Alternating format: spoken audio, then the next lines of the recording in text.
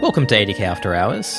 I'm Keiran Harris, producer of the show, an investor in Murderers Are Us, a one-stop shop for all your murdering needs. I am actually in today's episode, so it feels a bit weird to introduce myself, but it seemed even worse to insist on someone else giving me like an impressive-sounding intro, so here we are. It's a conversation with my friend and colleague Luisa Rodriguez, where we cover my views on free will and how I came to hold them, what it's like not experiencing sustained guilt, shame, and anger, whether Luisa would become a worse person if she felt less guilt and shame, specifically whether she'd work fewer hours or donate less money or become a worse friend, whether giving up guilt and shame also means giving up pride, the implications for love, the neurological condition jerk syndrome, and some practical advice on feeling less guilt, shame, and anger. One important thing to flag is that neither Luisa or I have backgrounds or expertise in philosophy or neuroscience, so it makes sense to take everything we say in this episode with a grain of salt. But the point of this episode wasn't to debate the philosophy, it was just to try and help people who either already agree with me intellectually or who haven't engaged with this before but will think it makes sense. As you'll hear, I think the potential of massively reducing how much guilt and shame and anger we feel on a daily basis is a pretty big deal, and we thought that being honest about how we think about this stuff seemed like a good idea overall. But we could definitely be wrong about that, and I just hope that I've helped Luisa feel a bit less guilty about it if it turns out this was a terrible idea. Alright, here's me and Luisa. Okay, so Keiran, we work together. We're also friends. Yeah, and one of the most amazing things about you is, that you don't feel at least prolonged guilt or shame or anger. Is that basically right? Actually, I would say that I never feel enduring guilt or shame. Well, actually, I can't remember the last time it was more than a day of feeling guilt or shame about anything. Wow. And it's actually very rare for it to be over an hour, and it's pretty rare for it to be over 5 minutes. Like, it's not happening every day. Wow. But like maybe once a week or something. Right. Maybe I'd have something that you would describe as like guilt or shame for like 10 minutes or something. What's the kind of thing that would make you feel the extremes of what you do feel? Like, what kind of thing would make you feel guilty for 5 minutes versus max, I guess, 24 hours? Yeah. I think the most extreme thing would be if I had done something to make my wife sad, I think. And like, it was obviously me. Yeah. And then the way I experience that is not, I never endorse it. I never endorse feeling guilty. Right. Even then I don't endorse it. But the way I experience it is more like anxiety. So it's more like, it's a physical reaction. So like, I will feel anxious, like my body will react in such a way as if it thinks I should be guilty. And I have to sort of like talk myself out of it. But it is the case that as soon as I recognize myself feeling that way, which I've gotten better and better at over the years, it does help a lot. And it's only in these extreme cases when it can still be the rest of the day.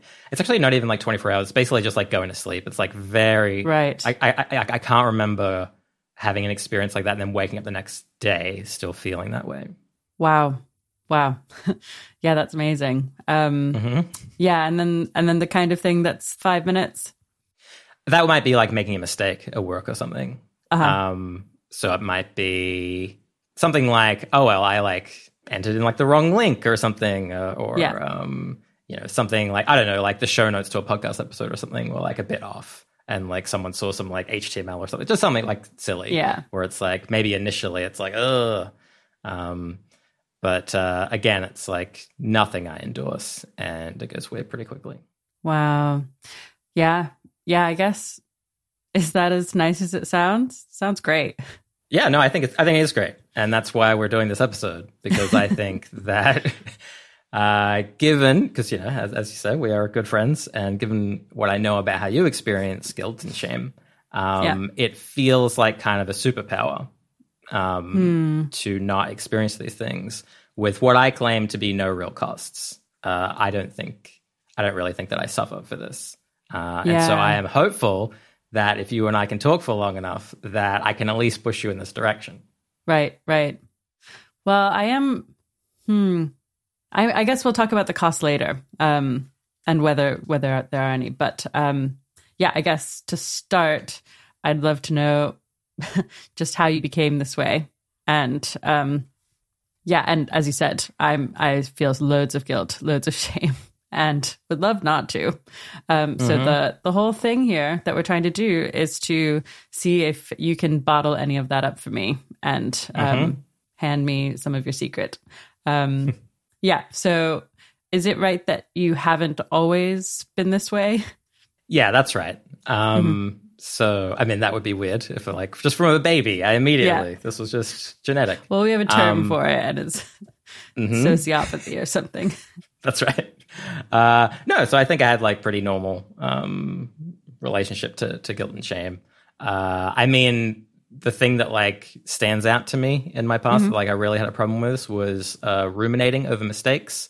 Yeah, I don't know. I mean, for me, like, in high school, I was, like, not so interested in academic stuff. I was very interested in impressing the girls that I had crushes on. And so if I made what I thought was a big mistake, in some way, and not impressing them or something, like, I would just, like, sometimes for, like, months, like, just be going back and being like, oh, if I only did, like, this thing. Wow. If it, like, this, like, specific moment, like, if I had just, like, said this thing, if I just, like, made that slightly different decision, if I'd worn a jacket that was less uncool, whatever it was. Is that a real example? Oh, that's a real one. Yeah. Whoa. Wow. Yeah. Well, this really, really dumb jacket. That was a mistake. I mean, you might be married to someone else now. Yeah, well, totally. Anyway, so I would ruminate on this a lot. Yeah. And then what, like, started to turn for me is that, I used to like talking to my friends about philosophy stuff when I was, like, pretty young. But so when I was a teenager, I think I was watching a documentary when I started, like, really thinking about this. Basically, I was watching this documentary about a serial killer who was, like, on death row and seeing, like, the reaction to this serial killer and seeing how many people not just wanted him to have the death penalty, but were, like, really, like, fervent about it, like, really passionate, really angry, really, really angry with this guy. And to the point where it seemed to me like they thought that he had the option of doing what he did. So he, like, had this free choice to, like, murder these people or not, and he chose to murder them, and that's why they're so angry with him. And I thought, this seems like kind of bullshit to me, because being a serial killer is such a, like, different kind of a person. Right. It's such, like, a extreme of the human experience that to me, a serial killer was more like an alligator or something, where it was like, it's so different where it's like, okay, if an alligator gets into your town and, like, kills 13 people, it's like, this is, like, a horrible tragedy. But you wouldn't be mad at the alligator.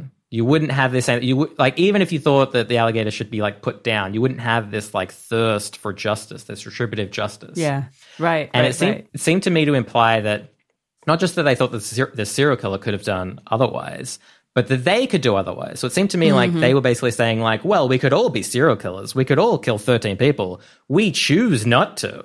Right. We're the good people. We choose not to do that. But the bad people, they'll do it. Because obviously we all want to do that and none of us do it. And I thought, this is crazy. Like, there's no way these just mild-mannered people could kill people. And in the reverse, I don't think that there's really any way for this serial killer to have not. And that's what I thought. This was like the beginning of this, with me just being like, yeah, I don't really buy that you can just do anything. I don't buy that you can, like, avoid doing anything. I don't think that's a free choice. Had you thought about free choice much before, or is it really pretty organic? Yeah, it's pretty organic, yeah. And even this, like, wasn't explicit. This is just, like, me having, like, independent thoughts on this. Wow. Really talking about the death penalty, basically. It's like me making a case to my friends about why I don't think the death penalty makes sense. And then, and so when it actually started getting crystallized was that when I read Sam Harris's book, Free Will, short book, and he was making basically the exact case that I was making for serial killers, but he was just making it for all of us, for everything, basically. Right. And immediately just made perfect sense to me. I was just like, sense. Oh, this is just absolutely true. So the example that he gives is of Charles Whitman, who was known as the Clock Tower Killer. And Charles Whitman ended up killing, I think, 14 people. And he killed his wife and his mother, and then he killed himself too. Ugh. And he left what was basically a suicide note saying, I have no idea why I did this. I loved my family. I have no idea what was going on. I've just been flying into a irrational rage lately. I don't recognize myself at all. I think that you should perform an autopsy on me to see what happened. Wow. And so that's what they did. So, that's what they did. And they found that he had a tumor that was pressing into his amygdala. Wow. Which was exactly the kind of tumor and exactly the kind of place that you would expect someone to have done this sort of thing. Mm-hmm. And so when we hear about that case, we think, oh, okay, like that is exculpatory for most people. It's like, well, it wasn't Charles Whitman doing this. It was Charles Whitman plus this tumor. Plus the tumor. And maybe even mostly the tumor. And basically what Sam Harris and what I am saying is that this case of the tumor is not importantly different to every case, really. Mm-hmm. That it is effectively, it's tumors all the way down. That humans are biological machines. We're just biological robots, basically.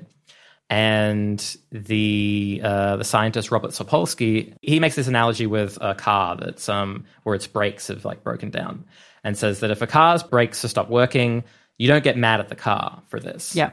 You just accept that the car is breaking down. Maybe you have to take it off the road. In the example of like someone who's dangerous, all those things still apply. But you don't get mad at it.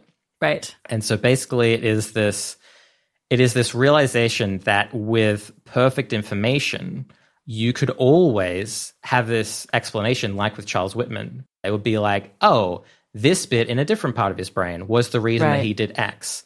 And it doesn't have to be as extreme as this, the murdering case. It can be something that like, oh, a husband forgot his anniversary.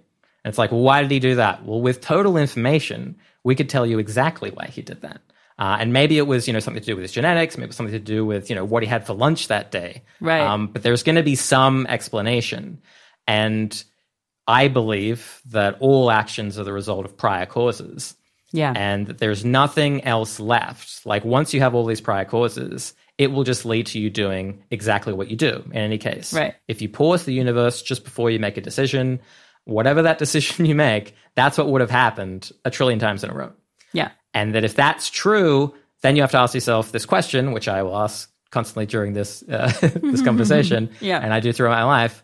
Could someone have done otherwise? Whether it is murdering someone to just leaving the butter out, could they have done otherwise? And if the answer is no, then I feel like that has big implications. Yeah, I mean, people just have the really strong intuition that like tumor there is exculpatory. And then as soon as you take it out and someone then separately commits murders or like other person commits murders and they had no tumor to find, that was their choice.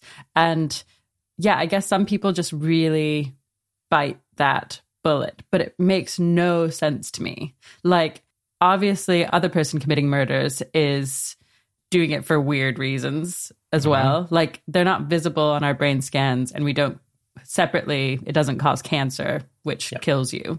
But like, it's the same kinds of actions. Where else are they coming from?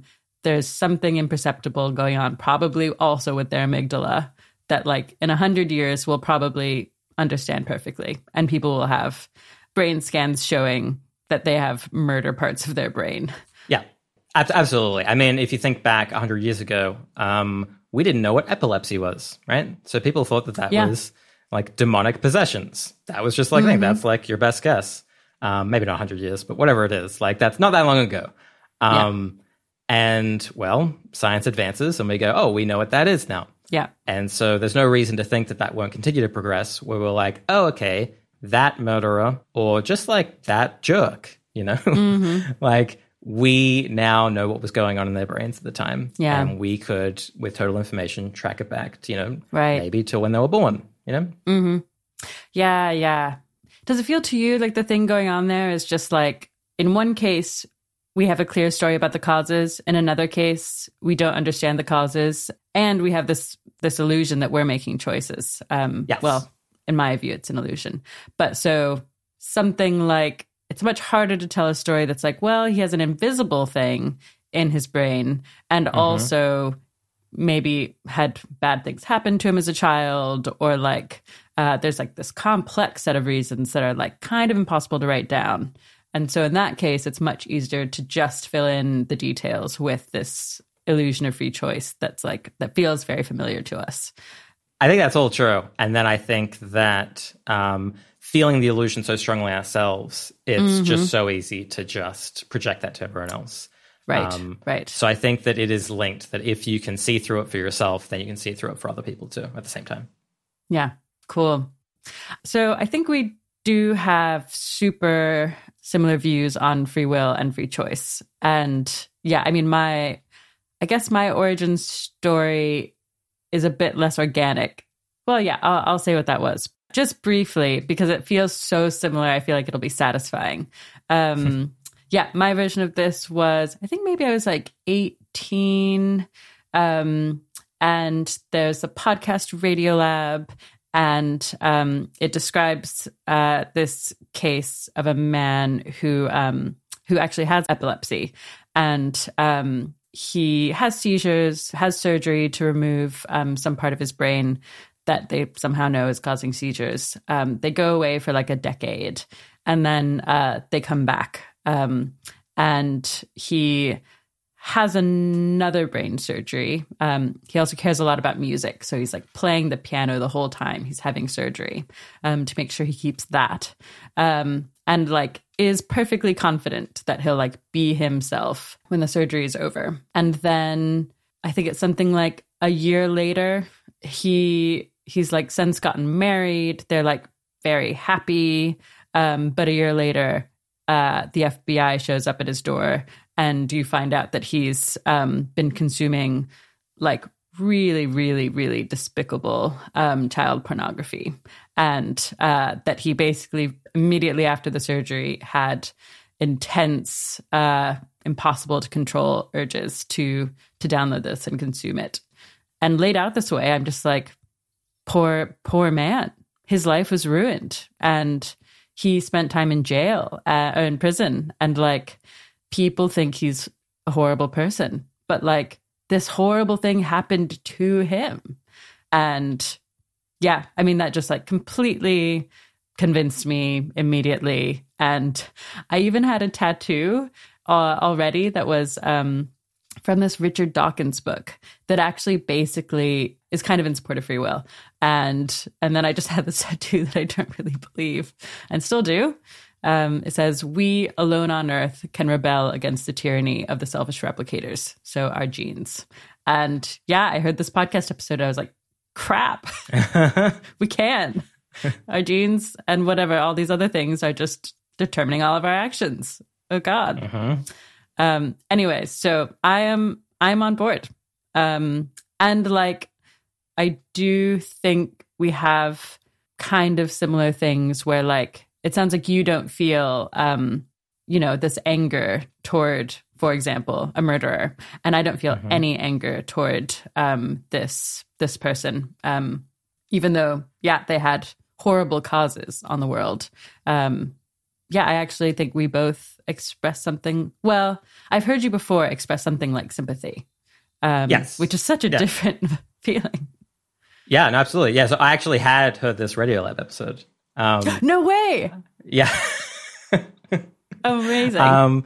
Yeah. I mean, I heard it after I was already had my views. Right. But no, I just agree with you completely. And I've actually used this as an example nice. when talking about this in the past, saying that imagine that you woke up tomorrow with the same uncontrollable urges that this guy did. Yeah. That is just about the worst thing that can happen to you. It's like pretty close.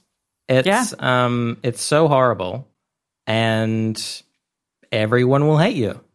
Yeah. Like there's just, and it just, yeah, to me, I couldn't even get into a mindset where I wouldn't feel sympathy for someone like that.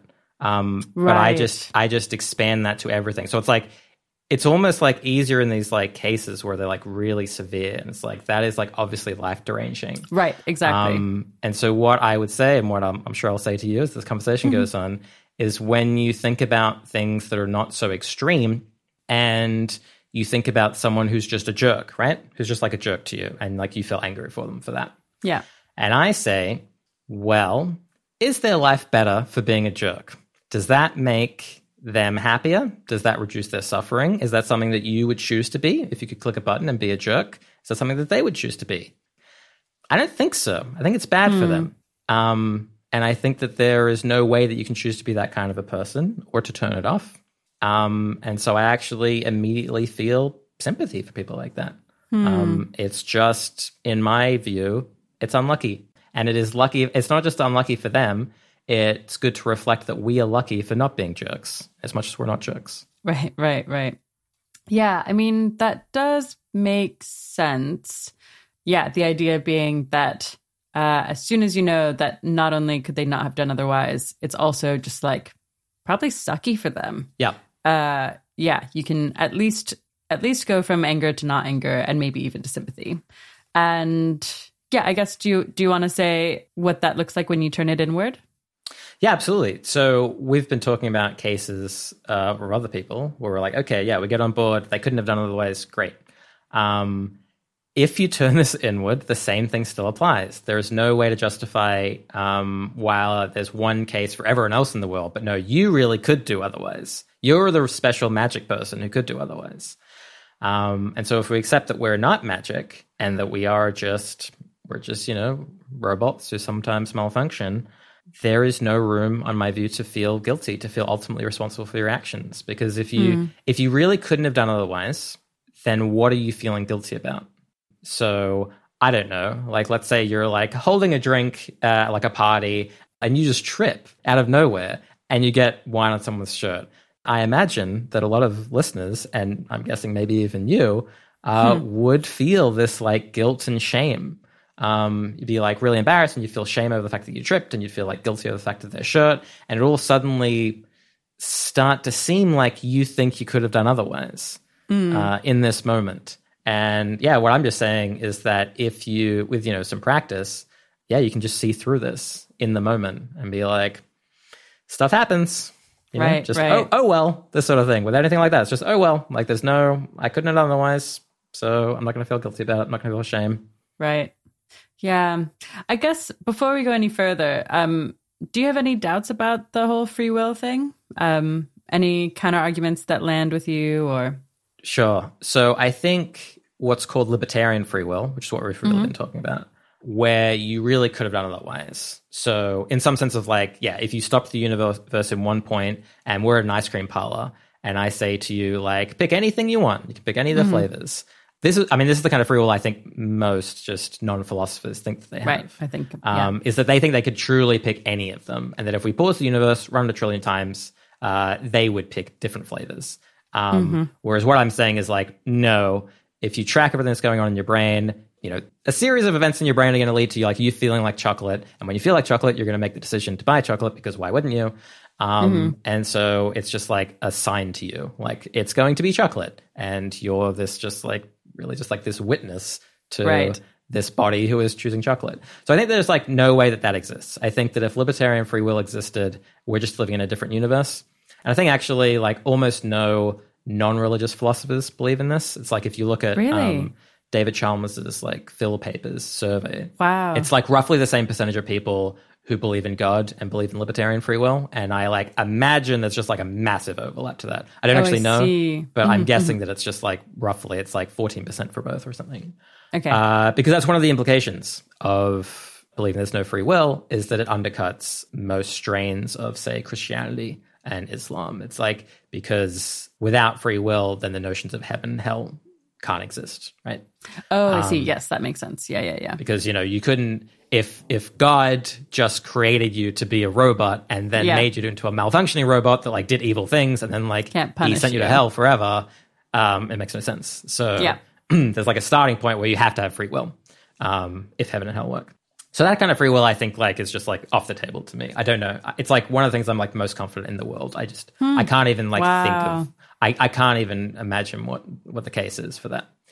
Yeah, how do you think about the illusion of it? Do you just think it's kind of at some point it was useful as we're evolving, and so we've got this weird thing, and maybe it has some use that's a bit hard to see? Yeah, I mean, I could definitely like speculate, but certainly I don't know. Basically, Okay. I don't know what's going on there. But I don't think that the illusion is like evidence of it existing.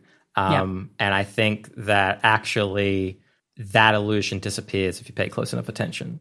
And so it doesn't give me that much pause, the illusion. Interesting.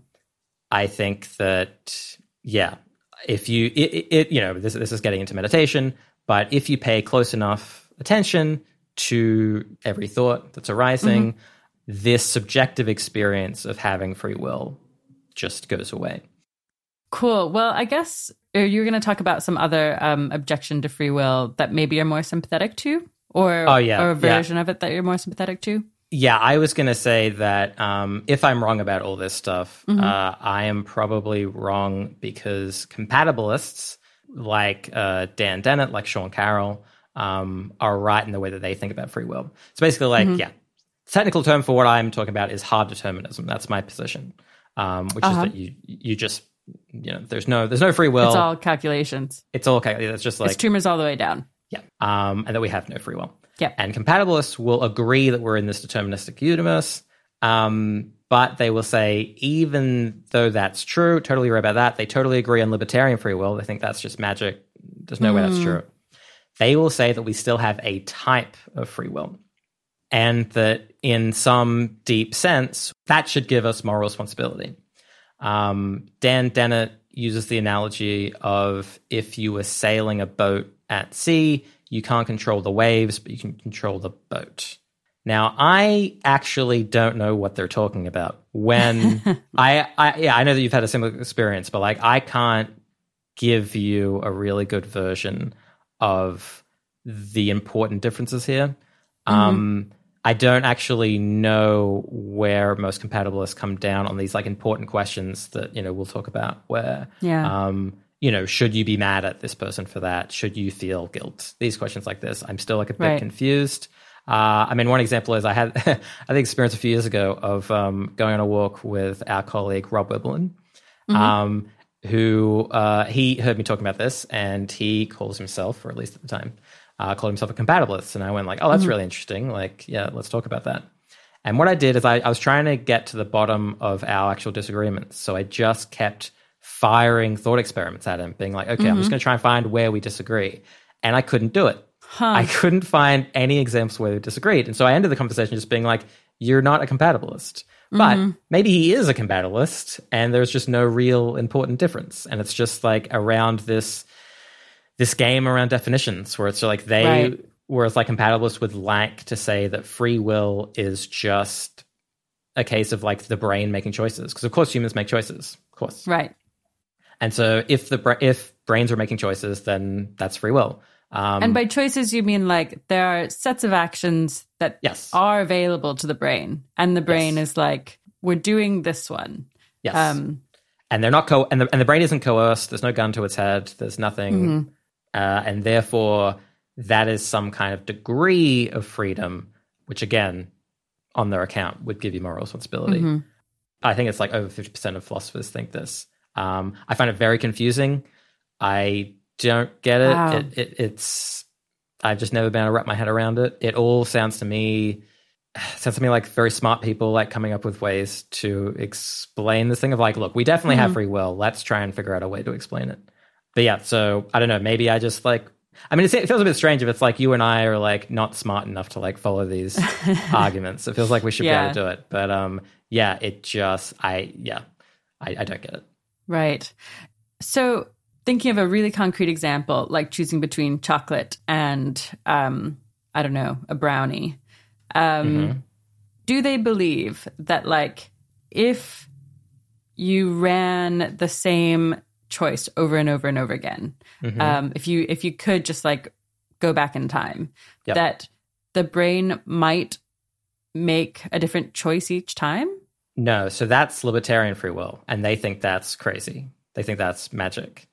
So they literally think that the person can do cannot, will not do anything but the same thing over and over again. They will always choose the chocolate.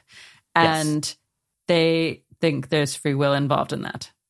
Yes, they think that there are degrees of freedom.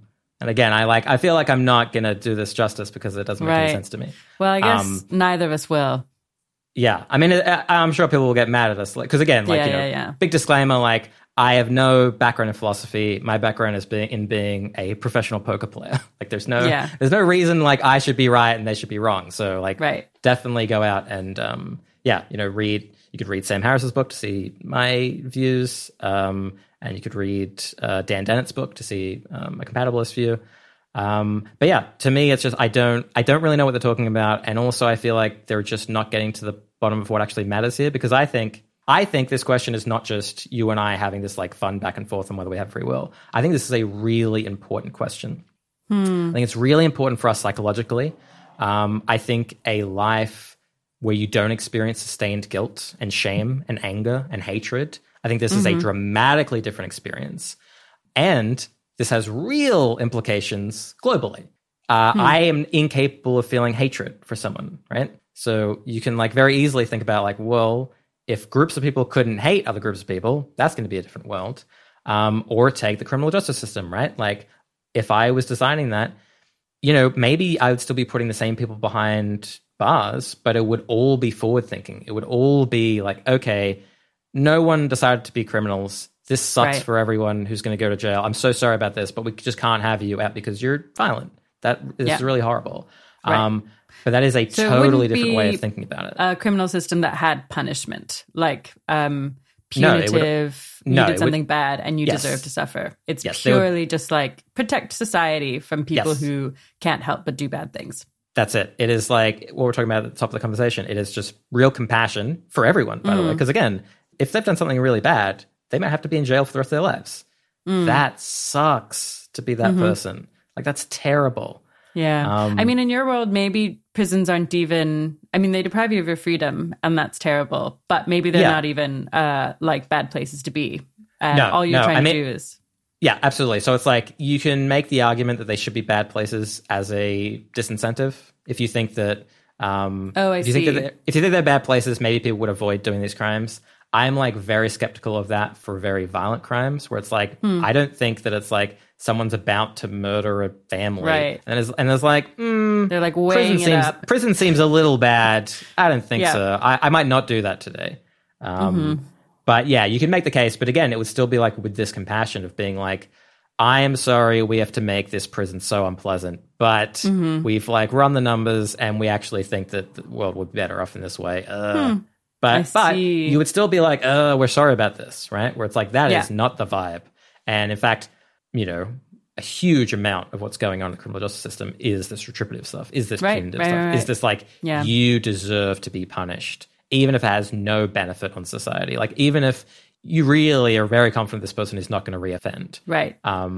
Which happens. I mean, it can happen in cases where... Well, in the Radiolab case, this person has the brain surgery, they like commit these horrible crimes, and then once their surgeon kind of finds out the extent of it, they're able to prescribe drugs that totally suppress the thing. Exactly. They also suppress his libido and his appetite, but he's just like, yep, I'll take that. I don't want to be consuming child porn. Absolutely. So once they cure him, what are we doing?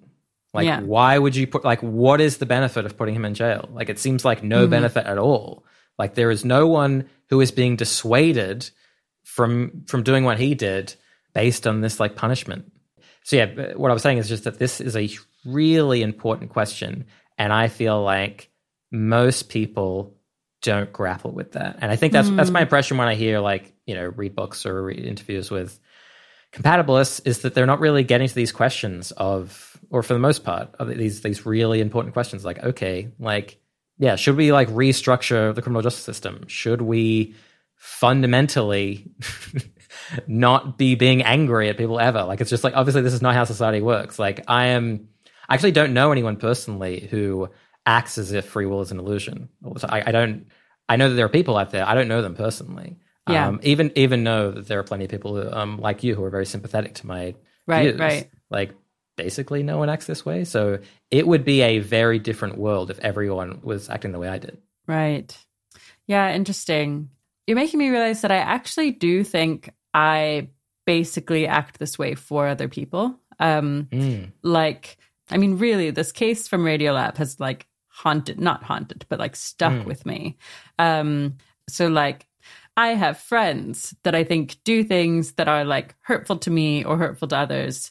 And like often my partner, Ollie, is like, I'm angry on your behalf. And I'm like, I'm not. Like, they are that way because they like can't help it. And like the reasons for that are a mix of like, they have a certain type of personality because they were born with it. And then also like they grew up in this other way. And like, no, I don't feel angry. So maybe a bunch of the work is going to be in pointing it inward. And I do think I'm just predisposed to feeling guilt and shame. And so maybe it makes sense that it's a harder maneuver for me. I'm kind of tempted to experiment with it. Yeah. Let's do it. Yeah. Cause like on paper, you agree with me, right? Like there's no reason to think that you magically have this free will that like no one else has. Yes. On paper, I agree with you there. I mean, so like this case of this person who consumes child porn, I don't want him to feel shame, maybe with an exception of like, could it have been useful for him to feel more shame? Would he have reported himself earlier or something? So there's some like instrumental thing, and I think we'll get into that. But there's this other thing that I can't tell if we feel different about. Maybe we don't. I don't feel like he should feel shame if it's not helpful. I do feel like deeply, deeply sad about the fact that he did what he did. I totally get what you're saying. I mean, it's like, it makes perfect sense to be sad about this happening in the world. But to me, I would say it's equally sad, at least on paper. It makes sense the way you don't feel this way, but it's equally sad if your neighbor is doing this. And as your experience, like it sucks for you. It's like unlucky that you are now in this body that's doing this. But it'll also be it'll be very unlucky for them too. And so, yeah, the fact that it is you rather than someone else, I don't actually think that is this important distinction. And that's maybe, that's going to be like where we come apart a bit. Yeah, exactly. Yeah. And maybe we should just like literally play it out. I'm going to hand you the reins here. Okay, great. So I wanted you to pick, I mean, maybe a bunch of different situations, but tell me about a type of situation in your life when you feel shame. So yeah, when do I regularly feel shame? Yeah, I mean, on the day-to-day, it's things around, wanting to do good in the world, wanting in particular to use my career for good, and then feeling like I fall short of that regularly. So like, yeah, the most common one is like, do I work enough? Could I be working more? Would it be good if I worked more? Like, I'm trying to do the most good. Probably working more is like more good.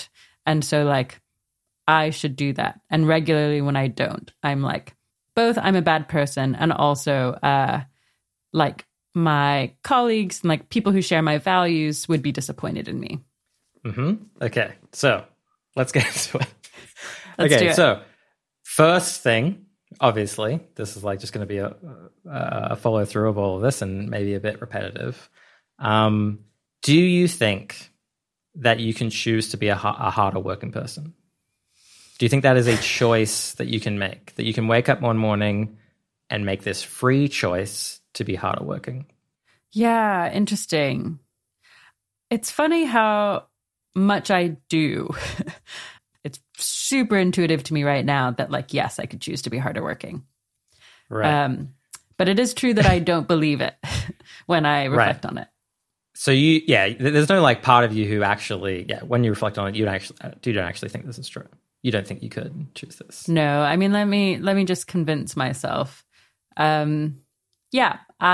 am a person with the brain. The brain only has a certain amount of attention for work. It also has really powerful other motivations, like wanting to go out for walks and travel. And those things get enough airtime in my brain that my brain chooses them more often than some part of me thinks is ideal. But I think it's just the way it is. I don't really think I could. Yeah, I actually think this is worth getting into. I think like somehow it's not free will, but somehow I could work on it. I could try to build more stamina and like work toward, I don't know, like find hobbies that are maybe a bit less time consuming, but still refresh me a bunch. But I don't believe that would be free. And so maybe that's all that matters. Yeah, and it might be worth getting into there's like a lot of confusion in this topic around the first and third person distinction. So it's like, it makes sense for me to talk about you in the third person and say that Luisa could, whatever, if I thought it was the right thing to do, I didn't. But it could develop the habits to work more hours. That makes perfect sense. From the first person perspective, to be like, I could do that. I really could make this decision, and I'm going to do it now. This is the illusion. This is the thing that doesn't work. This is the thing that makes no sense. It is not the case that we could simply choose to be harder working. It's not the case on any day that you could wake up and have this free choice that I am going to work more hours today. You are going to work exactly as many hours as is dictated by physics, right? It's just like whatever the state of your brain is on that day and the environment you're in, that's going to dictate it. And there's no room. There's nothing else in the brain that gives room for you to like override this in any way. Right. I do believe that just because I haven't thought about it very much, and I don't think I have kind of integrated this other thing into my views on free will. What does it mean for this, like it to make sense for in the third person, Luisa to, in theory, be able to work on working more? It just means that, so for example, like we're having this conversation and I am hoping to influence you towards having less guilt. And if that works, then, I don't know, a week from now, maybe you report having less guilt over the last week. And it makes total sense to be saying like, Luisa successfully, reduced her guilt. She did so good. Right. That makes total sense. That's like totally coherent. But in the first person, whether you do this or not, it's going to be a total mystery.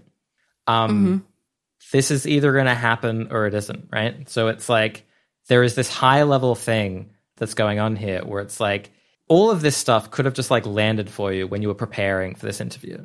And you'd have been like, oh, it all makes sense to me. I no longer feel guilty, right? That was like a possibility. Another possibility is like during this conversation, it lands for you.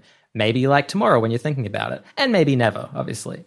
And all of these things will just be a total mystery. It's like, well, why did that happen or not? I don't know. It's just like your brain in that moment interacted with mine and it worked out that way.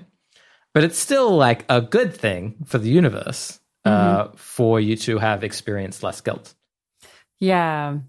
I'm really trying to wrap my head around the beliefs that feel still in tension to me. That there are things that could happen that would mean I worked more hours, that I worked harder. Maybe it's like I read more books that like talk about global problems and suffering in the world, and I was more motivated to work on alleviating that suffering. Or there are things that could cause me to work less, like, I don't know. I learned that... Like this conversation? Possibly.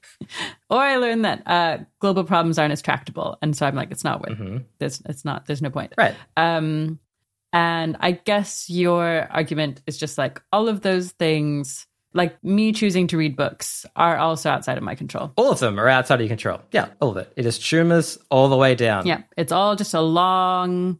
Everything, every single thing, every single choice that you take. And I'm just along for the ride. Yes.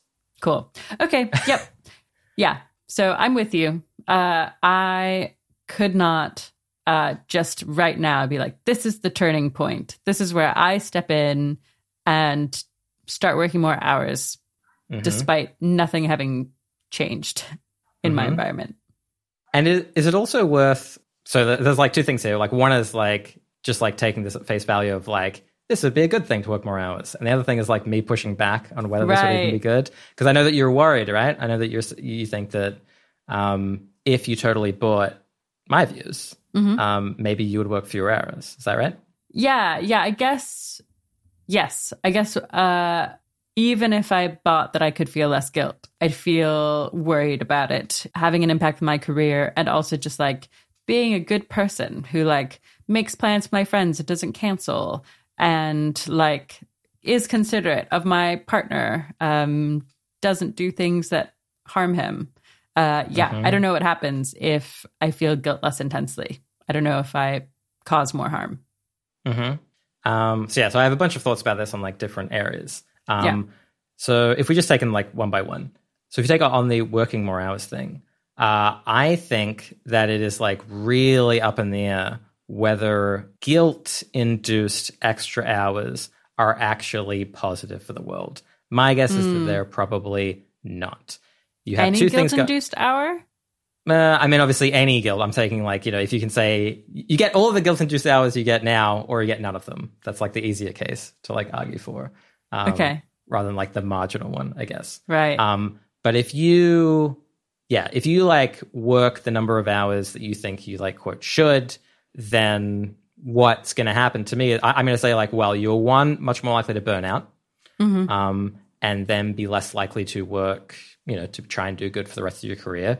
So that could just like straightforwardly be a mistake. The other thing is that other people are going to see you be like really intense and almost burning out, and it's going to seem like very unappealing, and they are not going to want to follow in your footsteps. Right. If we knew all the facts about the world and found out that me working one extra hour was net positive, even though it was guilt-driven, would you... Right. It's not even that...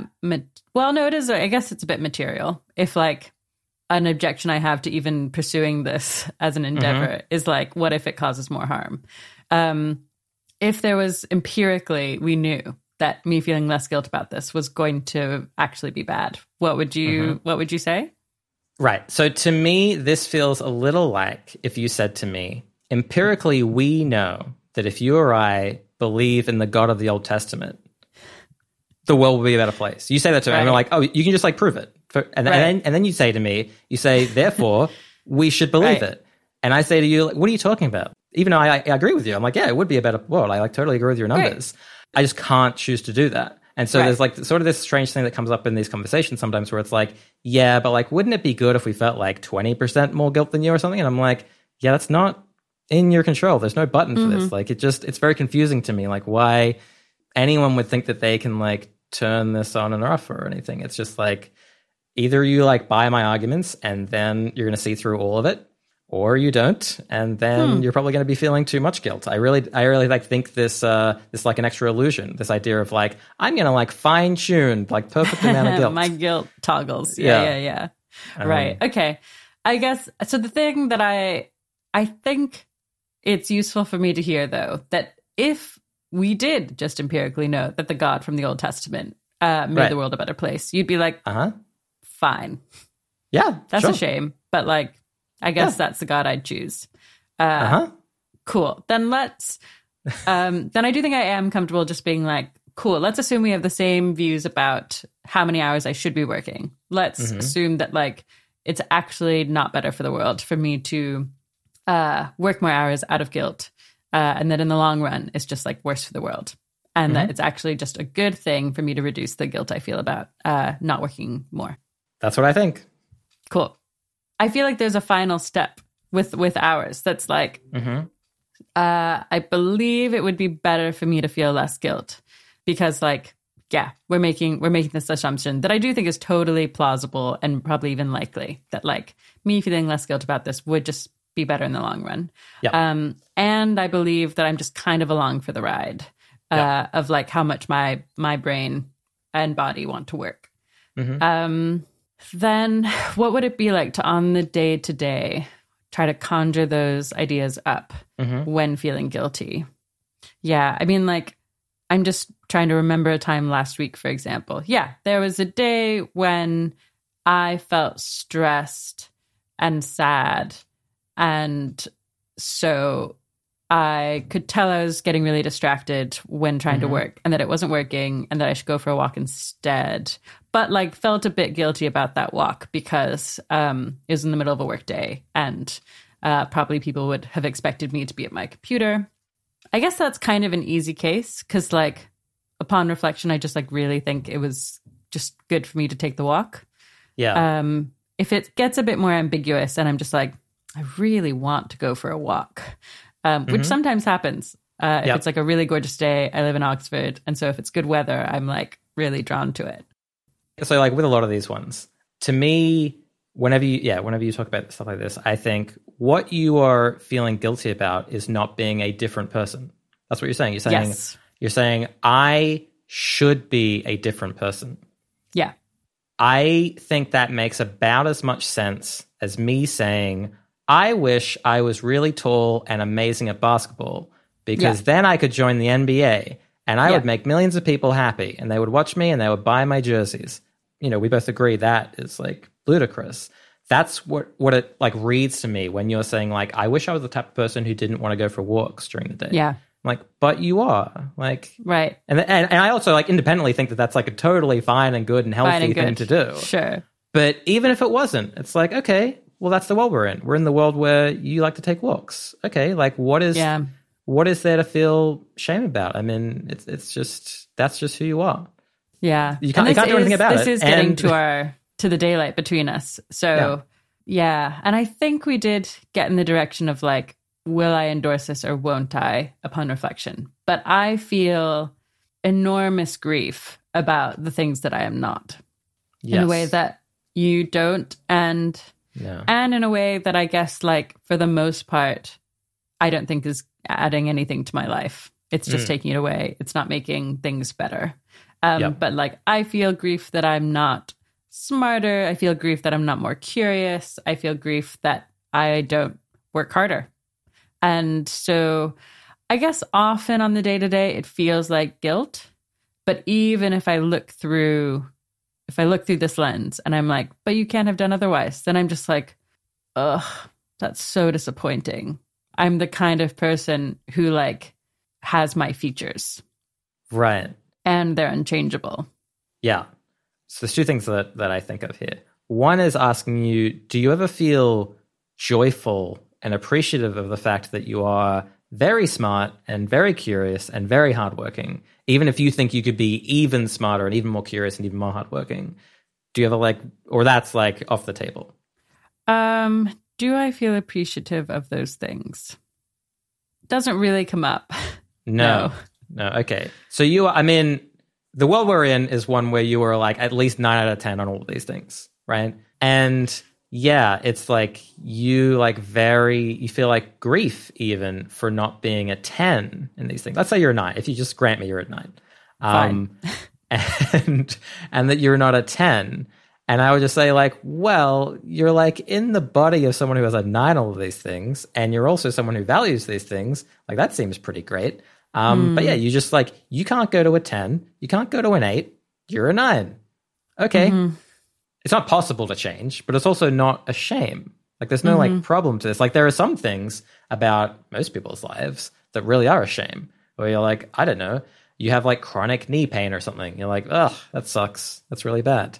But you don't feel the same thing, right? Like if you had chronic knee pain, you wouldn't feel this like shame of like, oh, why don't I have good knees? Like why aren't my knees perfect? Why don't I have 10 out of 10 knees? But I would feel grief. I would feel sad. I would feel loss. But not shame. Not shame or like associated guilt. Like, you know, because you're saying like, whatever, I wish I was harder working and then I feel guilty for not working harder. But it comes back to this, like, I feel bad for not being a different person. Yeah, but I think I'm actually able to make that move with you. But then what I'm left with is the sadness. And that also feels bad. Okay. So I feel like there's like actually another move we have to make before Luisa just feels a bunch less pain. Totally. So here's my next attempt. Okay, great. Okay, so I don't know if you like endorse this. I think that the important thing is just like good being done in the universe, right? Like it's just like that's the thing that ultimately matters. And I am like truly like indifferent between you or I doing good, right? If I did like 1 unit of good and you did 99 units of good, or it was 50-50, it's like whatever. It's just like good being done in the universe. I'd be like happy either way. Like it wouldn't matter to me. And it seems like you wouldn't be happy that way. And one side of this, right? You feel shame about, but like one thing is like you don't hold me to these standards, right? Like of like me not working hard enough. Like it's all, so it's all just internal. Which I understand. So I'm like risking like causing more shame here by you being like, oh, why am I so egotistical? And then I want to say like, oh, but you couldn't do otherwise. You really literally couldn't do otherwise. It's not like you could sort of do otherwise. It's you could not do otherwise. Like you're you, I'm me. We will do exactly as much good as we're going to do. We're just along for the ride. Hopefully it's good for the sake of the universe. But, you know, there's just nothing you're going to do that you can do. I guess this is like related to some of your other worries where you were thinking that you might donate less money, right? That was like one thing that you were worried about, where you're like, if I feel less guilt. Yeah, if I feel less guilt, I'm going to donate a bunch less money. Or like be like generally a worse person, right? So I wanted to say like, maybe it would be helpful for you to hear that like I had the exact opposite experience with my life, having internalized these views, right? Like I was a professional online poker player for like 8 years, which I was like doing no good at all. Like initially I wasn't even donating any money. Then I started to have these views and then I started donating like a little bit of money. But like very gradually, as pretty like aligned actually, as my views here got more and more solid, it then became much more important to me to do good with my career. And so I quit being a poker player and then went off, went back to school, did my best to like try and do good. And why did it become more important to you? I can say that the relationship here is that my views on this mean that I think that I am fundamentally lucky to be in my life. And I think everyone else in a worse situation is fundamentally unlucky, right? So I think that a child in sub-Saharan Africa who needs an insecticide-treated malarial bed net is just really unlucky. And there's no reason, in no way is there a sense that I deserve to have like plenty of money and be comfortable and have a roof over my head, and they don't. The difference between me and other people just kind of really like minimizes. And so that to me is an incentive for being like, oh, okay, like if I don't have these like really strong biases towards myself, it just seems like, I should like do my best to like help the universe. And I think that like for a lot of people, like they would become more altruistic that way, and less selfish and less self-involved. And I don't think it's like this obvious thing if you like just internalized all this, that it's like, oh, I'll become like less altruistic. I'll donate less money. Because I would say to you, why?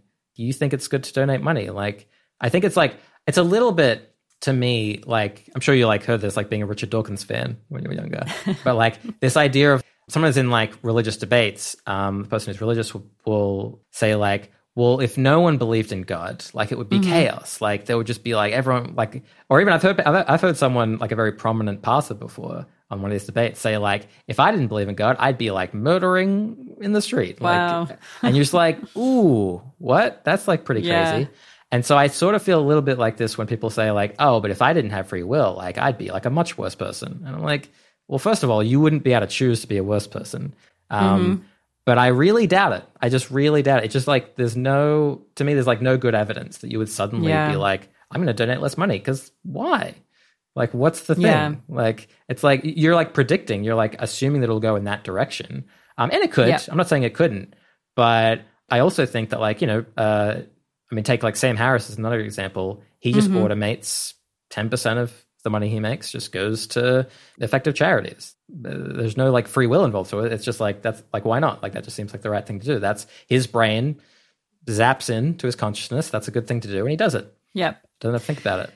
Yeah. I mean, maybe it's not as philosophical, but maybe it is going to end up being a bit important to me to look at, I don't know if you know much about it, but like evidence on motivation and evidence on guilt motivation versus other types of motivation, and just like really actually get bought into guilt is not not as good a motivator as other things. Yeah. And I guess there's like, the series by Nate Suarez is coming to mind on like guilt, and it's pretty great.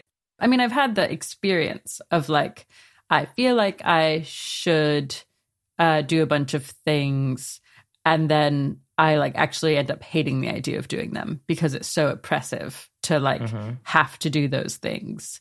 And I've had the experience even with, donations where like, I feel like I should donate. I feel a bit grumpy about that. And then I like lift the should. I'm like, okay, you don't have to. What would happen if you didn't have to? And then another part of me then gets to actually come in and be like, no, we want to. We want to because it's good. And that is just a little bit of like personal lived experience that I should remind myself of more. That like when I lift the should, which is that very guilt-driven part of me, what like I leave room for is this very good part of me that's like, no, I know we don't have to, but we want to because it's valuable. Yeah, but it's a good thing. Yeah, I would be almost shocked if you were like, oh, I don't care about that anymore. Right. I don't care about anything. Like, okay, that's interesting. Yeah. Another experience I've had with this is you started managing me a few months ago, and we were talking about hours, and you were like, I don't care when you work or how much you work. I know you want to make these podcasts, so you'll do them. If you don't want to make them, we'll have another conversation. But like, I don't care that you, when you do or don't, spend another 20 minutes trying to do a bit more work, because like we both want to do this thing very intrinsically. Yeah, we're on the same team. Yeah, like, and you're just like, you were totally right, and it was very liberating to me. So yeah. And you might end up working more hours, actually, incidentally, with all this, because you just feel more motivated. You feel happier. You feel less stressed, less anxious. It's not oppressive to be like, oh, I got to work like another 2 hours. Have to work. You don't have to work. You can if you want to. So that's one. I guess like another one I wanted to touch on was like being a worse friend you're worried about. Do you want to like give an example of what you're worried about there? Yeah. I mean, a super small one is like, I sometimes make plans. Then when it gets closer to the plan, I really want to cancel for just a bunch of reasons that often don't have to do with the person, that are just about like my energy levels and like how social I actually am. And then I think I often don't cancel out of guilt and go. And like, actually, often I even am happy I went, though, like, that's true often in specific instances, but maybe I'm not happy that I always force myself to go to things, because I do get very socially burnt out. And so something, if I took away that guilt, I'd probably be a much flakier friend. Okay, great. Well, not great, but I'm going to give you my thoughts. Great. Okay, so yeah, I have a bunch of thoughts here. One thing is that if your friends knew that you were going to dinner, even though you didn't want to, you didn't have the energy for it, you didn't feel like it, but you were coming out of guilt, do you think they would be happy about that? Like, would they be psyched? Or would they, like me, be kind of horrified that really you didn't want to be there at all, and that you were only, it's just this like guilt-driven thing? Like, because to me, having like a stronger friendship, and I hope that we have this, is you being able to say like, I just feel tired. I don't want to go to the dinner with you. And I'd be like, oh, 100% fine.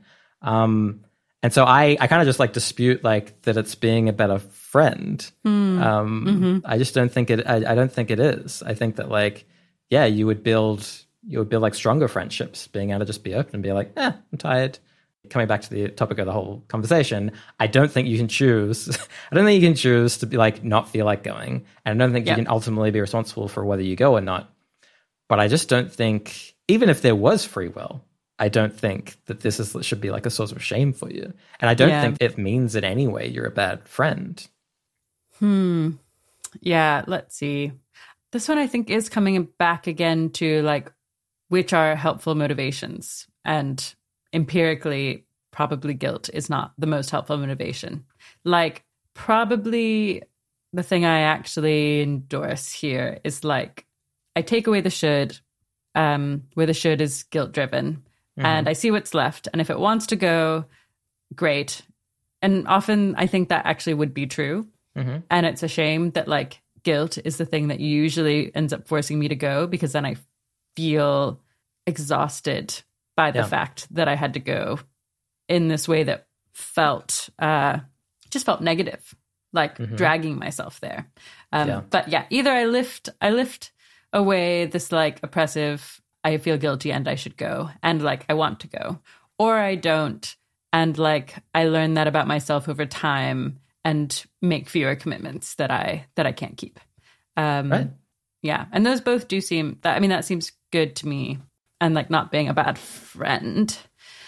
But like, let's say like occasionally I do make a plan that like I've misjudged whether I want to go, and it turns out I don't want to go, and I feel guilt about not wanting to go, or I feel guilt about canceling. Yeah, does it sink in that I could not have done otherwise, and that's helpful? Like, did you at any point on that day wake up and be like, you know what? I know I've got a thing on today. I feel like going right now, but I'm going to choose to not feel that way later. I'm going to turn this switch. And there we go. Now I don't feel like going anymore. Yeah. It's not a thing. Yeah, I guess, again, like, no, but I feel sad that in practice, it's sad for the friend who I'm canceling on. But sadness is very different than guilt, and it's less corrosive. So like if we could like move your guilt to always be sadness, I mean, not depression, but if it was just like, I'm sad for that friend, they wanted to do this thing, they don't get to now, that's a bit sad. That feels like progress to me. Interesting. Okay, interesting. Yeah, does that feel right? Unless it's like intense sadness, but if you're just like a little bit sad for them or something. Yeah. I think in the case of the friendship, it is just a bit sad. In the case of work guilt, it's a deeper sadness because I can access the like this in theory could be much more harmful than like canceling on a single person. If like, especially if my job were really directly connected to doing good. Like if I were distributing malaria bed nets and on a given day, I was like, nah, don't want to today. And it was like 100 bed nets fewer distributed. It would feel like a pretty big sadness to me that I couldn't do more good. But doesn't it still feel like this is very short term? I mean, we're like getting off track from like the free will stuff at all, but like, doesn't this feel like quite short term where it's like the sadness that you're going to feel at this, like versus me, right? Like you can keep coming back to me in this example where like, yeah, I like missed a day of work. I didn't donate as many bed nets. I feel nothing. I feel no guilt. I go back to work the next day. I keep doing it for the next 40 years versus the person who feels an enormous amount of guilt and just presumably can't work for as long as I do. It's just probably not sustainable. Yeah. And so you'll end up delivering less bed nets. And yeah. So all of this, all of the worry about like the consequences here, I'm not even convinced it's sort of correct. I mean, I think it's like you can't choose to buy my arguments or anything. Either this is going to land or it's not. Right. But the worries I think are unfounded, or like it's like at least very unclear. And like, yeah, like maybe that's like maybe a useful tool as well. Is thinking about. I think it is for me. Well, also thinking about again, not to make this all about me, but think about me for some of these like worries where you're like, I worry I wouldn't be as good a friend, and be like, do you think that I'm like not as good a friend because I don't have these experiences of like shame and guilt? Like, is there, or if can you think of like cases where I've like, I don't know, I've like let you down when I wouldn't have otherwise? It's like I don't think I'm doing that. Yeah, no, I mean that's true. I mean, just in practice, we're super compatible. So I don't often feel like let down by you or like you've done something wrong. In preparing, we thought we might talk about pride. Yeah. And how when you don't believe that you're responsible for your choices, it's harder to feel really proud of your achievements. And we talked about how like I'd feel better in a world where I did a bunch of good and more good than you, even if the same amount of good was done in another world where you did a bunch more good than me. And I wonder if there is something that really is more core to your argument going on where it would be valuable for me to internalize more of like, I am just as lucky as I am in my traits and as unlucky as I am in my traits. And all of them are completely out of my control. And then I think the thing I need is just acceptance. Yeah. It's like acceptance of my traits exactly as they are, because there's nothing I can do. Nothing you can do, yeah. But then what do you do with pride? Like, do you not feel proud? I don't know, of your work on the podcast, or of just the general fact that you're trying to do good in the world. Is that something you've lost or given up? And would I be giving that up? Would I be losing that? So it is like totally true that everything I'm saying about free will and guilt and shame and anger and hatred, it all does mean that when applied to myself, I can't think that I am like truly responsible for anything good I do. And so it is actually true that I don't have the subjective experience of pride like other people do. That is true. That like fell away. And I used to have that like anyone else. Do you miss it? No, I don't miss it at all. Because I'll tell you what I'll tell you what it's like. I mean, people do think that this is like people think that this is like really sad and like something that they would really miss, and it's a real problem. I'll give you an example. So you know that I wrote a pilot to a TV show. Shared it with a bunch of people. Happened to get good feedback. But basically, like when I write this thing and I share it with people, someone else might have the experience of if they get positive feedback, they would feel really proud of writing this thing. Like they created this thing and I feel really proud about that and it's amazing. My experience is kind of like playing a slot machine where I write this thing and I share it with people, and basically winning the jackpot is finding out that I'm in a world where I'm like Vince Gilligan, who created Breaking Bad. Oh. I'm like as good a writer as he is, and everyone loves it so much that they just insist I have to drop everything and just like make this thing. Like that is like a world that I would love to be in. But I'm just like along for the ride, where I'm just like waiting to find out if that's true. Like if I win the jackpot, that's true. If I lose, then everyone hates it, right? And like everywhere in between. But I just watch and see and just be like, oh, like, does anyone like it? And then I find out, I'm like, in this case, like a lot of people liked it. And I was like, oh, that's nice.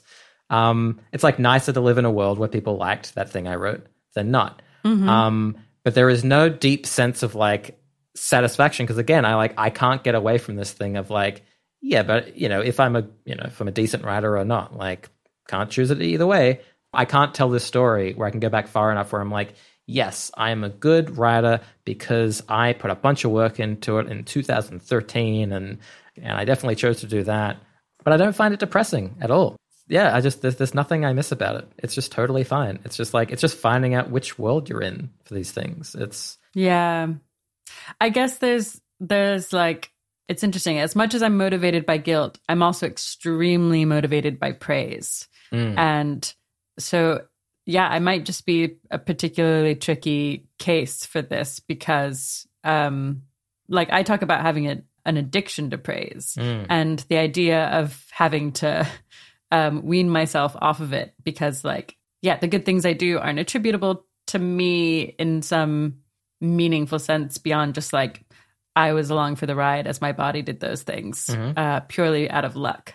The idea of taking that away is like, I'm like, oh, it sounds like withdrawal. I don't want that. Right. I mean, yeah, if it's an addiction. I like all my praise. If it's an addiction, then yeah, maybe it's better to break that. Like with most addictions. Maybe it's not, maybe it's not good for you. Because of course, like, you know, obviously this has come up with you just starting to host podcasts where it's like, I think you're fantastic, but like maybe other people wouldn't. Like that's obviously possible. Yep. And there, you know, it's this very like much more than it would be for me. It's this sort of scary thing where it's like you put these episodes out there and maybe people thought that you were, you know, you're good, you're bad. If they think you're bad, like this is going to be like really hard for you in a way that for me, it's just like, I'm just finding out what world I'm in. I'm like, oh, okay. And it's still a shame, right? You can still like be kind of saddened by something and be like, oh, I like kind of wish that I'd found myself in the world where I was like really good at that. Right. But just nothing cuts that deep, you know? Well, yeah. Well, so I feel surprised, and I still feel like this is the distance between us, that you're not sadder that you're not in that other world. Because like, yeah, the like joy I feel when I'm good at things and the sadness I feel when I'm not doesn't feel that tied to like, because I made amazing choices. It feels more tied yeah, I mean, I think because I'm already somewhat bought in, it feels kind of tied to just like who I am, which like I do think is pretty physicsy. I am who I am because my brain does the things. But when my brain doesn't do the things I want, if my brain weren't good at podcasting, that would feel devastating. And it's not that I think I literally could have done things differently such that I would have been a better podcast host. It's that like, I really want to be in the body of someone who's a great podcast host. That'd be really nice. Which that makes sense. That makes sense to me. I think if you internalize all this stuff, the thing you would lose is like this sense of shame, right? Because if you, release episodes in the world and, we ask for feedback on these things and, I don't know, everyone thought, the average thing was like 6 out of 10 or something. And it is this like shame that you like weren't better. It's guilt that you were like, I don't know, wasting people's time or like, doing this job when someone else probably could have been mostly doing. shame it's in shame. This case, yeah. So it's like that I think you would lose, right? So it's like you can still feel sad about the fact that you're in a world where you weren't good at this thing that would have been nice to experience. But yeah, just like you take the shame away. So it's the same thing about like, you get a lottery ticket and like, did you win or not? No, I didn't win. All right. There's no shame to it. Maybe you feel ashamed for buying the lottery ticket. But I mean, the other thing is like, yeah, I mean, maybe it's just like, I would like want you to, I don't know, maybe like not have so much of your joy like tied up in these things that you can't control. You should just like experience joy in like the people you love and just like you can reliably just like spend your time doing things that are joyful and like not these like big like high stakes things like being good at this job. Yeah, I guess that just makes me wonder kind of what are the implications for love, given that, I feel like I love my partner because he's in control of his actions and chooses to do things that are sweet and kind and funny. And I guess, does this feel like it's affected the extent to which or the way that you feel love? If you don't really feel like your partner is kind of acting as an agent, doing things that contribute to you loving them? This has come up before in conversations like this, where people think that like, well, if I don't experience pride, like, can you experience love? And it always kind of baffles me. And so I can tell you in my personal experience, I think as you know, I feel love very deeply. I don't know because, people don't talk about this, very openly, but like I wouldn't be shocked if I've never met like a husband who like feels love for their wife more deeply than I do. And I just don't get the thing where it's like the reason I would love my wife is because she's like free to take certain actions, like I don't need her to be ultimately in control of her kindness or her sense of humor, like any more than I need her to be like ultimately in control of, like her cute button nose. It's just like, I don't know. It's just like a thing that she has. And I think it's like one easy way to make this clear is to think about like how parents love their kids, right? Where it's like, they don't love their babies because like, they're like, well, here's all the things they do. And if they didn't do these things, I wouldn't love them. That's not true. So I find it strange that people think this way about seem to think this way about their partners, that it's like, they need to be ultimately the authors of all of the nice things they're doing, or it's meaningless or something. Yeah, I just don't get it. Like I just feel love so strongly, and it never occurs to me that it's a problem. Yeah, in this case, I think maybe because it's much easier for me to internalize like everyone around me is robots, and that's fine and not weird or an issue. I think I'm actually just completely on board there, which is again, this interesting kind of inconsistency almost in my beliefs. And so it does make me think that like the work to be done here is just like, and also it's fine for me to be lucky enough to be liked by some people, unlucky enough to be liked by others, lucky enough to do some work well, unlucky enough to not be able to do other work well. And like the thing that feels missing is like acceptance of it, of that luck and unluck in my case. Yeah, I think that's right. I think it is. Yeah, the game is acceptance. Not everyone's going to like you. Yeah. Did you have to practice any of this? How did you... Because maybe I have some narrative that you were like, I don't believe in free will. Now I no longer feel guilt or shame. It was more gradual than that. Yeah? I mean, it is a practice, right? I mean, this is getting back a little bit to meditation, which, you know, I am a big fan of, as you know. But it is a practice. It is both recognizing what you're feeling and then being able to remind yourself to give like these little prompts. So I'll tell you what I feel. So if I'm feeling shame, so let's say like I release a podcast and it's got like an audio glitch in it.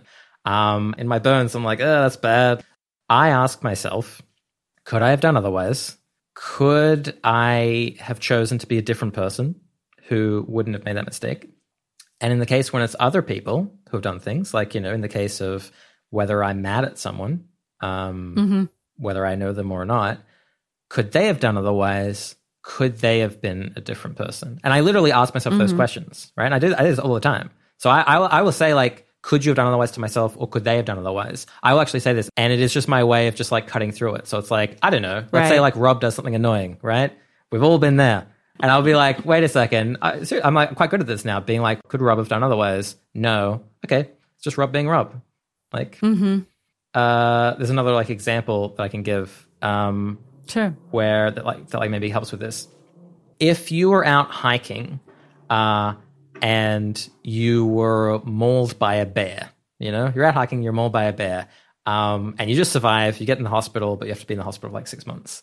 In that situation, you're like very unlikely to be mad at the bear. You're like, well, I was hiking, like it's sort of the bear's home, like that's, you know, it's not the bear's fault.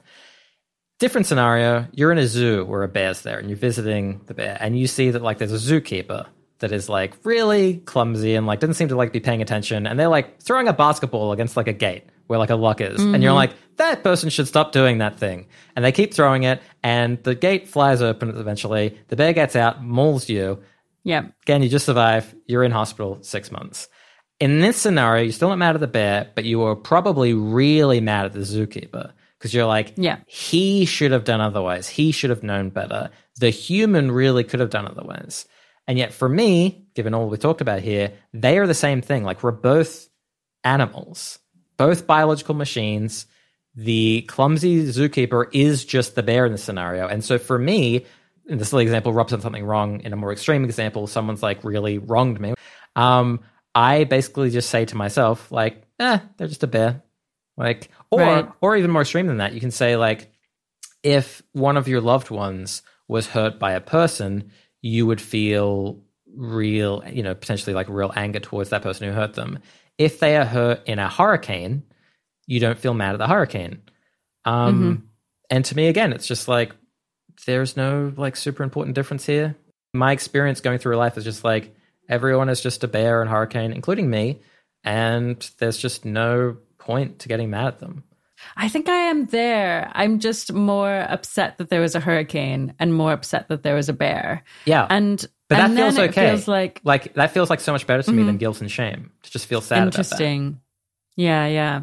Okay, so maybe it's like there are two steps for me. One step is just like getting myself in the mindset where I remember people are bears, which like is really easy for me to access once I think about it, but probably still isn't the natural place I go, even when it's like in line with my beliefs.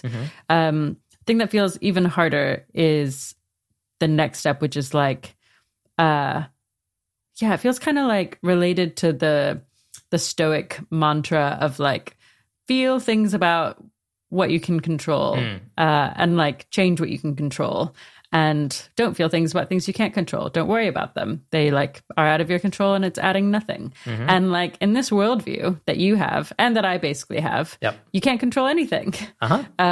So like literally don't feel sadness about the things that are bad. But you will still feel sadness. Like you will, like you still, again, it's like, I'm not actually like a weird robot. Like I feel sad and I feel upset. Right. And, you know, I get emotional about things, as you've seen, like I get upset about things. It's just that you, under this worldview, or if you internalize this, you get to turn off the more corrosive version of this, which is the guilt, which is the shame, which is the hatred.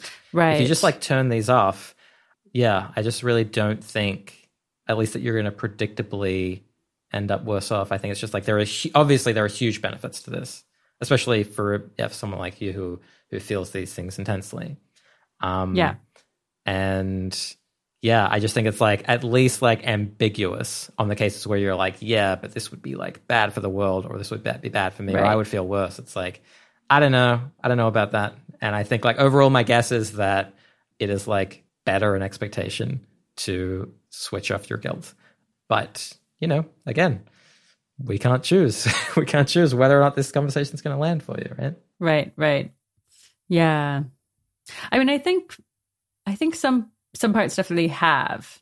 And it does feel now to me like the biggest hurdle is like reminding myself of the arguments at the right times, such that they like actually pop into my brain when it would be helpful for them to. Yeah, seriously. But it sounds like meditation, mantras, and all of that is kind of, it's kind of habit building. Yeah. If I were in therapy, I'd set myself some things to practice. Homework. Yeah, exactly. What would you think I should practice? How do you think I should? I think it'll be a lot easier for you to do this initially for other people. And so the next time you find yourself being angry with someone, to try and ask yourself, could they have done otherwise? And really sit with it. Think about it. If you're struggling with it, to try and pinpoint when they could have done that. Because, they didn't choose when to be born. They didn't choose where to be born. They didn't choose their parents. They didn't choose their genes. They didn't choose to have that childhood. They didn't choose to do anything that led them to be the person on this day when they did that thing that made you angry at them. Yeah. Like all Can of we it is try just... it real quick? Sure, absolutely. Okay. So I've got someone, I feel angry at them. I'm feeling it now. Yeah. I won't say any more about it. But when so I guess I pretty quickly can be like, they couldn't have done otherwise. And that's because, they did this thing that was hurtful to me. Yep. I think probably it's because of their genes and their upbringing. And I can even feel like some compassion for them because it wasn't a nice thing to do. Yeah. And like, it's not great to be a person who can't help but do things that are cruel. I still feel like, it's interesting. It's even still anger. I feel angry that I'm in this world where I got hurt.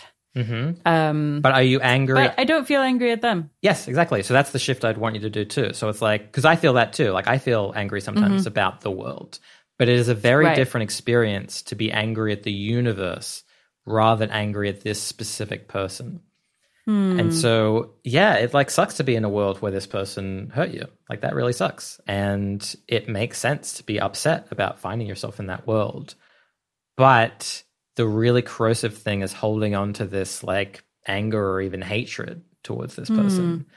Maybe one way of thinking about this that I find fun. Okay, if we had total information, we might figure out that this person you're talking about, they have a condition, a neurological condition called jerk syndrome, okay? They have this. And it sucks to have jerk syndrome. Like, it's just like a problem. It's just like, it affects millions of Americans. It's like this horrible thing. And you say to me, like, but they were a jerk. They really were a jerk. And I say, yeah, I know they have jerk syndrome, right? They have jerk syndrome. Yeah. And you go, yeah, but they shouldn't have been a jerk. And I go, yeah, but they've got the syndrome. And you go, oh, okay. And then I say to you, hey, it turns out they've got a pill to cure jerk syndrome. Yeah. So if we give them that pill and they no longer are a jerk anymore and they're like completely apologetic for what they've done to you, would you still be mad at them? And the thing I'm trying to get at is saying like you are mad at this person for their biology, for like just the lottery of their biology. Like that's the thing you're mad at.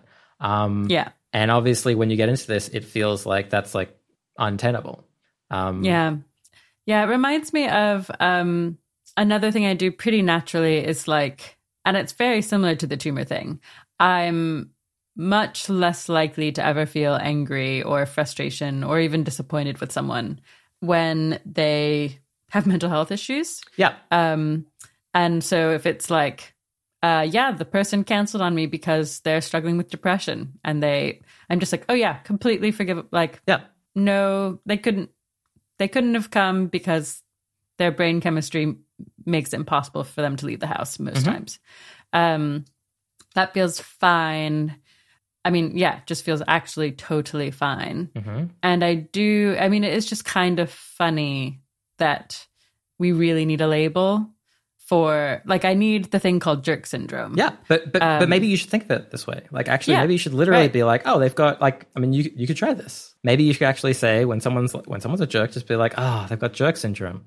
That sucks for them. Because again, you were totally right. Like, it would suck to have jerk syndrome. Like, that is not their best life. Like, if you woke up tomorrow with jerk syndrome and you were just mean to people or like doing these really thoughtless things, that would be sad. That would be sad, right? And like, actually, again, turning it back on feeling fortunate, like, we, I think, don't currently have jerk syndrome. We're fortunate for that. We're lucky, and this person's unlucky. And, you know, we could easily have been in their shoes. There's no sense in which, like, they deserve to have our anger and we deserve, like, praise for not having it. It's just like, that's just the luck of the draw. Yeah. I have another helpful... and maybe this is a thing I can use more to, like, as a way to apply this to like my own case, or to like point it in words. The experience of going on antidepressants for me was like such night and day. Like, my experience was night and day. It was like flipping a switch. And I guess that might be another helpful thing to remember when... I mean, in a way, it's like, it's not a pill for jerk syndrome, but it's a pill for sad syndrome. Right. And yeah, when I feel disappointed that, like, I'm too anxious to go to a bunch of social events, and I wish I were the kind of person that was less anxious. Yeah. Something like, it'd be nice if we had a pill for that. Yeah. We don't yet. Yeah, I mean, having this, I mean, you know, as this whole thing is trying to get you to feel the same way about yourself as you do for others, but I'm talking about, like, feeling compassion for the jerks of the world, but the compassion for yourself too, of being like, I feel anxious about going to this party, say, and that's a shame because that's making my life worse. I didn't choose to have the anxiety. I didn't choose to be the kind of person who would, like, care about missing parties. But again, like, I don't have it, like, in my head that, like, the better person would be the one who goes to the party. Right. But again, that's just, like, total luck, right? It's like, why do I think that way and why do you not, right? It's like, I didn't choose. Like, why do I think that now? I don't know. Why do you not think that? We don't know. Yeah. Yeah, this is just, it's just all luck, you know? It doesn't give us the basis to feel shame or guilt or anger. This is just the world we're in. Yep. Cool. So I have this homework thing where I'm going to try to notice when people or I couldn't have done otherwise. Yeah. And then I think I want a piece of the homework that helps me cope with the pain of knowing that I and others couldn't have done otherwise. Well, I think, the thing that comes to mind is pushing on this thing of it not really mattering if Luisa is the one who is like, right, who is like doing the most good, or is like the best friend, or is like the smartest person, the most creative, like, and that actually, again, this reminder of, well, maybe just like being more in touch with the reality that we're in, is that, like, you happen to find yourself in this, like, very smart, very creative, very hardworking body. Like, to ask more than that almost seems like, I don't know, like, again, like, hashtag free will, but it does feel like very ungrateful to, like, want to go from, like, you know, 9.5 to 10. I mean, it sounds like gratitude. Yeah, gratitude. Yeah. And I have tried gratitude before, but not at all with this framing. And I can't imagine this framing working better for me. I think when I've tried gratitude, I've been like, yeah, I'm grateful that my partner loves me. I'm grateful that I have I live in a nice house and I live in a nice town.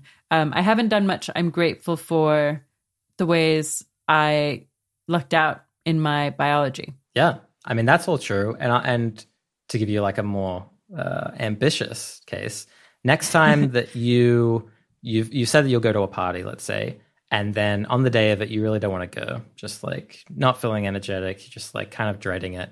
Yeah. If you can just not go and not feel bad about it, try and feel grateful for the fact that you've like tapped into this to be like, oh, I get to stay home and do what I want to do. I get to do that. That's a thing I can be grateful of. But also, I am grateful that I'm not feeling guilty about this, that I'm not feeling shame, right? Like have this like positive feedback loop of it being a positive experience, which is how I would experience it, rather than a negative, rather than being like, oh, it's like a horrible thing that happened, being like, doesn't have to be horrible. And I like very sincerely, if I was there with you, I'd be like, no, this is great. What? You get to like stay home. Like amazing. Right. And the more you do that, the less horrible like this will feel. Let's just be like, I'm just now through no free will, but I am now the kind of person who gets to follow my own preferences more commonly. Yep. That feels great. Yep. Cool. I think I should try those things. Great. And I feel significantly closer to your position. Oh, amazing. Yeah. I think there's still a gap in like how often I will have the right ideas come up in my head about this. So I probably won't actually feel less guilt immediately. I think probably unless I work on it. But yeah, I think I feel bought into the set of beliefs that would get me to, if I could really embody them in a moment, not feel as guilty or even just like disappointed that I'm not a different person. Well, that's wonderful. And that makes me feel good, even though I was not the ultimate author of any of it. It still feels good.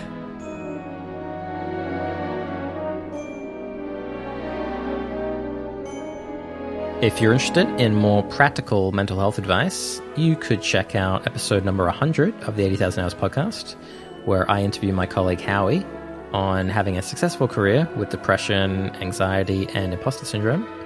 You can also check out our latest episode over on the original feed, where Rob interviews Tim LeBon on how altruistic perfectionism is self-defeating. You can also read Luisa's excellent article, My Experience with Imposter Syndrome and How to Partly Overcome It.